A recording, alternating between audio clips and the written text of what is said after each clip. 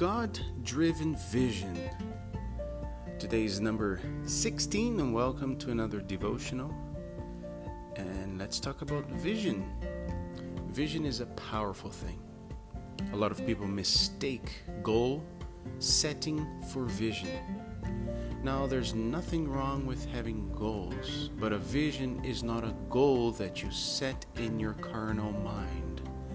A true vision originates from God. It's something that God puts in your spirit. Vision is something that the Holy Spirit deposits into you and says, "This is the highest you. This is my call, and this is my dream and my vision for your life." And it's always bigger than what you think you can do.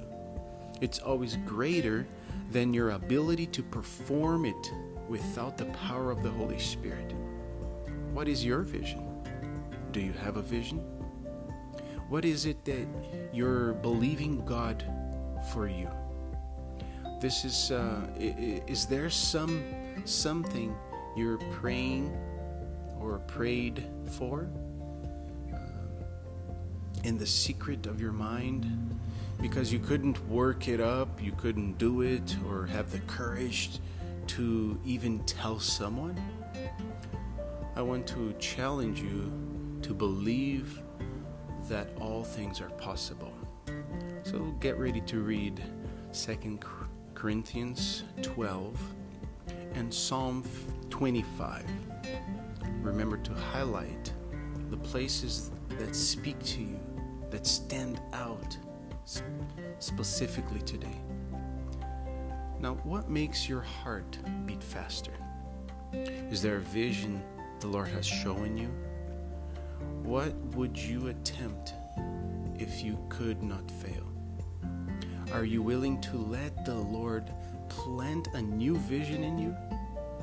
And the last question, if yes, take a moment then right now to pray and let the Lord know just how available are you to Him.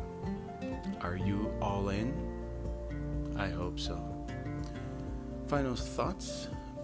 Vision is a powerful thing, and there is nothing that is impossible for God. Amen. Fasting tips of the day. As you enter this final week or these final days of the fast, remember to continue to drink lots of water. These are exciting days, and the Lord desires to show you His plan and your role in that plan. So, eyes wide open. For further study, you can read John 10, verses 27, Mark 2, verses 1 through 4, Ephesians 4, verse 11, and 1 Corinthians 9:16. You can also read Romans 11:29. May God bless you, and I'll see you tomorrow.